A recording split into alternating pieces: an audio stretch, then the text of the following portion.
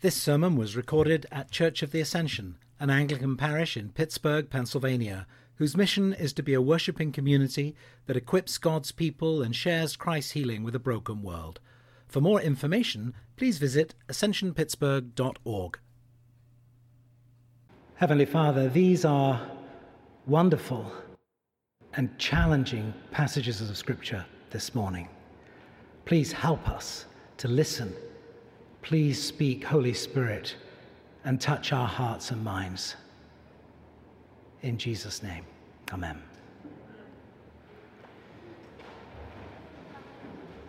Let love be genuine, writes St. Paul. Live in harmony with one another, he says. So far as it depends on you, live peaceably with all. Oh boy. Life is messy.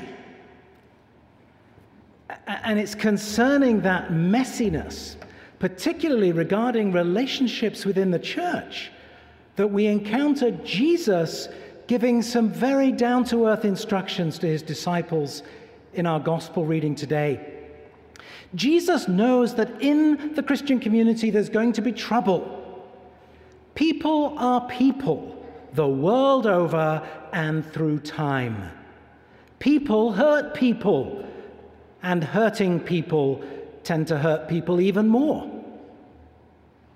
What is clear as we work through this teaching this morning is that undoing the hurts and the consequences of sin in our relationships with one another is hard work. And the teaching of Jesus today is not a shortcut to success, nor does he offer an easy formula that guarantees reconciliation. But Jesus does give us a number of important steps that we can take. And let me say this right at the start. This is not a comfortable teaching. But it is a teaching that we need to be reminded of from time to time. And while our Christian faith is personal, it is also communal. In the family of God, we're stuck with each other. But when we get together with one or two others to engage in this work of reconciliation by gently confronting sin, Jesus is with us. And that's a wonderful, wonderful gift. You know, the mark of a true, faithful, biblical community is not the absence of conflict. It's not the absence of conflict, but rather the willingness and the will to be reconciled and the presence and power of Jesus, our great reconciler, through his finished work on the cross and his continuing work through the Holy Spirit. I wonder, how committed are you to reconciliation? I think we all know, if we're honest, that we, the church, and every individual within it, well, we have baggage. We are all works in progress. In many ways, it's quite remarkable that we're all part of the same church family at all, given the many differences that exist between us. I am frequently in awe and feeling very grateful that on any given Sunday I can look out and see such a diverse group of people, to see people who profoundly disagree about things, especially politics, and yet we're here together, worshipping together, week by week. And given the many and varied differences between us, and given our human nature and our natural propensity to think, say, and do hurtful things, we should not be surprised when we encounter in the church, or we ourselves get caught up in disagreements and difficulties. It's normal, it's to be expected. But that said, it's not okay. Sin is never okay. And neither is it okay for us to do nothing about it. Over the years, I've had the privilege of seeing us get it right and seeing broken or strained relationships among us that have been marvelously restored as folks have put into practice Jesus' teaching about reconciliation. I've experienced this personally with people whom I'd sinned against, who came to me, and we were restored. But sadly, I've also seen us get it horribly wrong. And it is so very easy to let broken relationships to go undealt with by refusing to do what Jesus himself calls us to do. I think Christians are not very good at dealing with conflict because either A, we're stubbornly convinced of our own rightness, or perhaps B, we have this kind of romantic notion that we shouldn't have any disagreements, which is ridiculous. Or maybe C, we feel that if someone hurts us, we should be all very stoic and just turn the other cheek. Now, Jesus, of course, did teach us to turn the other cheek, but in a very different context to what he's talking about today. The context of that teaching was in the Sermon on the Mount and was in relation to how to react when a non-believer attacks or persecutes you. And the context here is completely different. In today's gospel, Jesus is giving instructions about what to do when someone in the church sins against you. And the capacity that we have to ignore this teaching never ceases to surprise me. And so what people often do first when someone sins against them is nothing. And then they bottle it up and they stuff it and they get bitter or they get angry. They may eventually also tell their friends, and soon the resentment simply grows. And the situation worsens. And a relationship remains broken. And so we just avoid one another. And you know, in a church of our size, a bit more difficult today when there are less people here, but when we've got hundreds and hundreds here, you can do it. You can just avoid the person that you don't want to be reconciled with. You can see them coming and you can dart the other way. And eventually something gives, something breaks. Either the person flies off the handle or the offended person might even just leave the church, wounded, resentful, despairing. And sometimes they go to another church and the same thing happens again. Or they just stop going altogether. And Jesus lays out for us a very, very different and a very straightforward, though not easy, approach for dealing with these situations. Jesus says, if another member of the church sins against you, and I need to stop. Jesus is talking about what? That's not a rhetorical question. What's he talking about? Sin. Thank you. He's talking about sin. He's not talking about someone whom you merely find annoying. There's no cure for that. I'm sorry. It's just going to be how it is. Or from someone who's different from you. Suck it up. Oh, I shouldn't say that. Sorry. Well, anyway, you get my point. Jesus is talking about when someone sins against you. He's not talking about those other aggravating situations. The instructions Jesus gives are for how to deal with someone not only who sins, but who sins against you. He doesn't say don't be offended. He doesn't say just overlook it. He doesn't say it doesn't matter. He says you're to confront the person who sinned against you. Now, confrontation, I know, is a very scary word for most people. It sounds adversarial. It sounds judgmental. It sounds somehow angry. But it doesn't have to be any of those things. Actually, confronting someone out of genuine love is a mark of real love and concern for another. When you are willing to make yourself vulnerable enough to go to someone and actually point out how they've sinned against you. I said earlier the teaching's hard. Well, it is. It doesn't get easier. For in putting the onus on the one sinned against to make the first move, we're not afforded the luxury of simply waiting for the offender to recognize their sin and come to us and apologize for it. Indeed, you could wait and that may never happen. Jesus says, if another member of the church sins against you, go and point out the fault. And I want us to note three important things about this. First, Jesus is talking about when someone sins against you. We're not called to go around randomly confronting everybody else's sins just for the sake of it. That would be horrendous. And second, the goal of this confrontation is to restore your relationship with that person. It's not to judge them or condemn them or give them a piece of your mind or to have the last word. And if the member listens to you, says Jesus, you've regained that one. And that's the goal. That's the purpose of the meeting. And that's what you are to pray will be the outcome. And third, you're to go and point out the fault when the two of you are alone. Jesus doesn't say phone a friend or bring it up as a prayer request at your community group or complain to one of the clergy.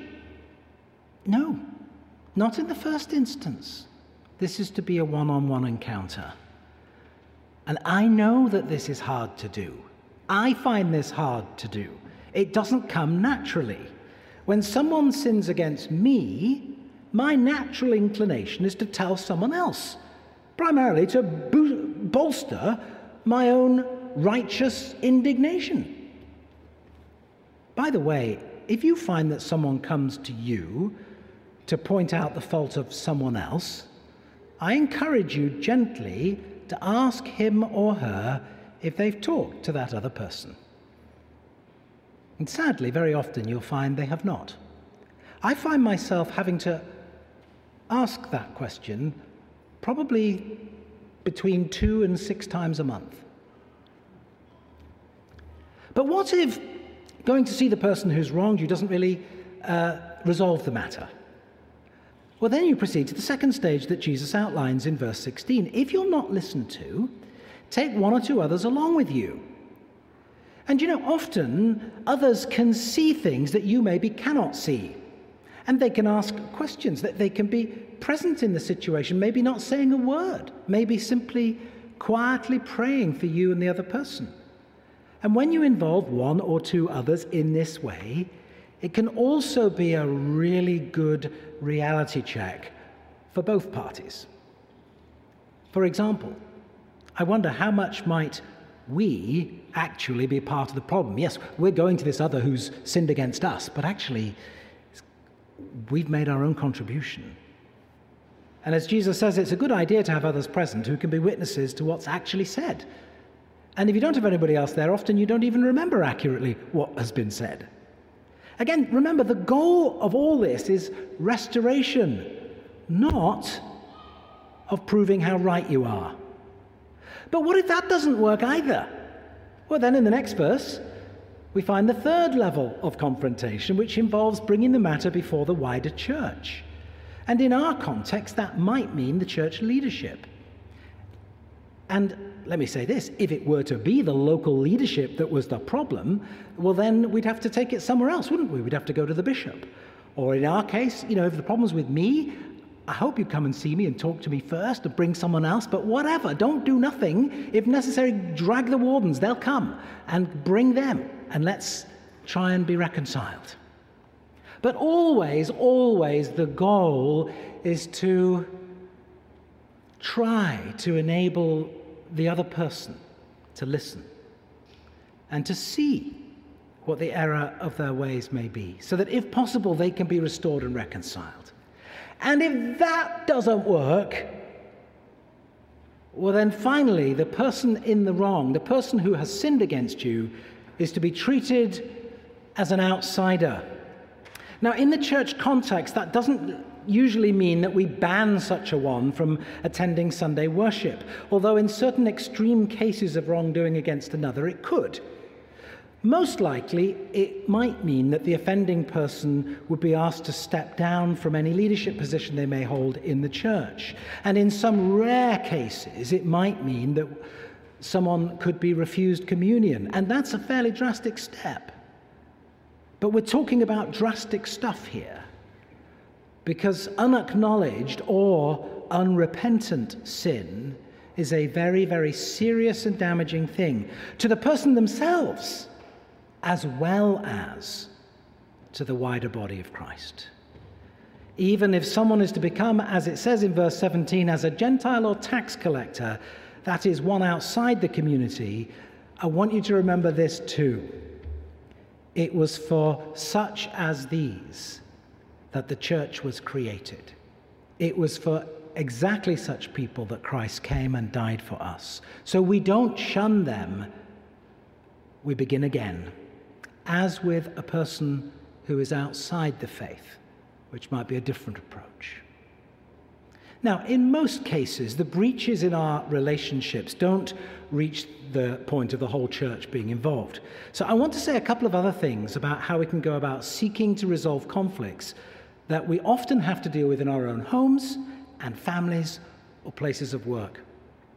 The Bible gives us many practical ground rules in addition to those that we've already talked about this morning, as well as being willing to make the first move, going in private to the person who's wronged us. We should also heed the words of the Apostle James. We need to be ready to listen before speaking. In James 1:19 we read, "Everyone should be quick to listen, slow to speak, and slow to become angry." Another important principle for us to follow is to make sure that we always and only speak the truth in love. Not one or the other, but both and.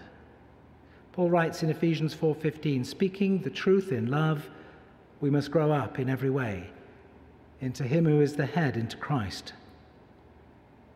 And speaking the truth in love also means telling the truth about our own part in any breakdown in relationship and taking responsibility for it, because it is almost never all their fault.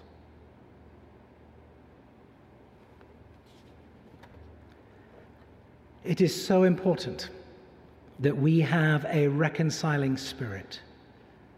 And in this, our attitude needs to be one of humility, one that is filled with grace, and one that acknowledges just how much the other person matters to God. Praying for a loving heart and a reconciling disposition are important steps we can take as we prepare for such challenging conversations. As I said to the children, remember, people matter more than things. And broken relationships matter, and relationships between Christians should not be disposable. And so we need to be ready to do whatever might be needed on our part, being ready to forgive and ready to ask for forgiveness. Now, having said all of this, I want to acknowledge and recognize that there are some broken relationships that, for very specific reasons, it would be inappropriate to go to that person and seek reconciliation face to face.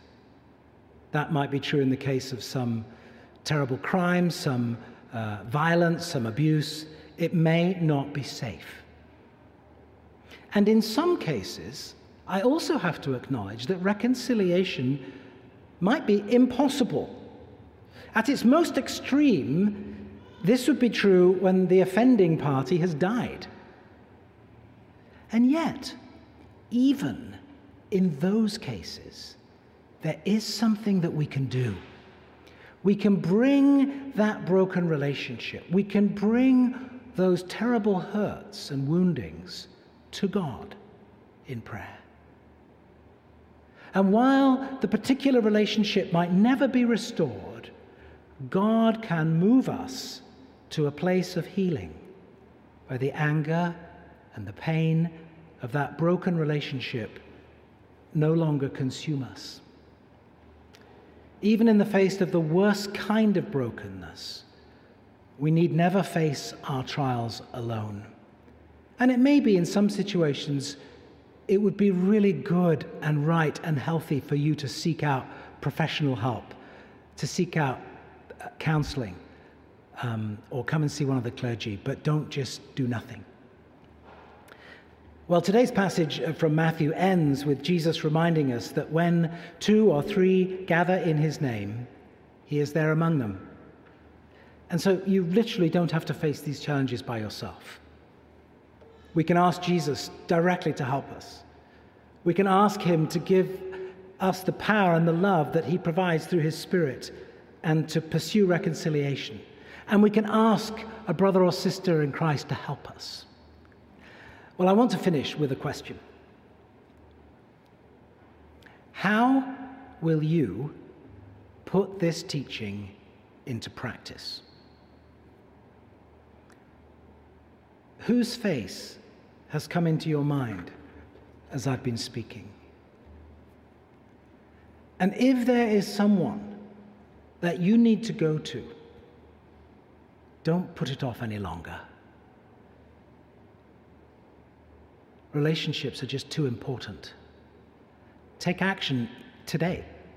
Say your prayers, make that phone call, arrange to see that person, talk with them. And if you've done that to no avail, then ask a couple of trusted friends to go with you and try again. But don't just leave it.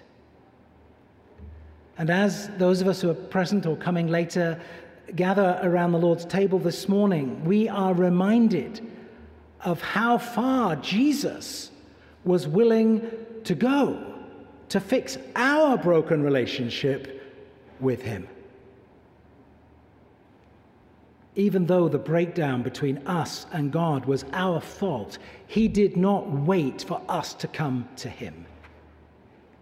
Even while we were still sinners, Christ died for us. He took that costly first step towards us, leaving the glory of heaven and sacrificing his life on the cross so that we might be reconciled to God. Brothers and sisters, people are more important than things. And thanks be to God that that's true. May you find grace and help to follow Jesus' teaching even today. Amen.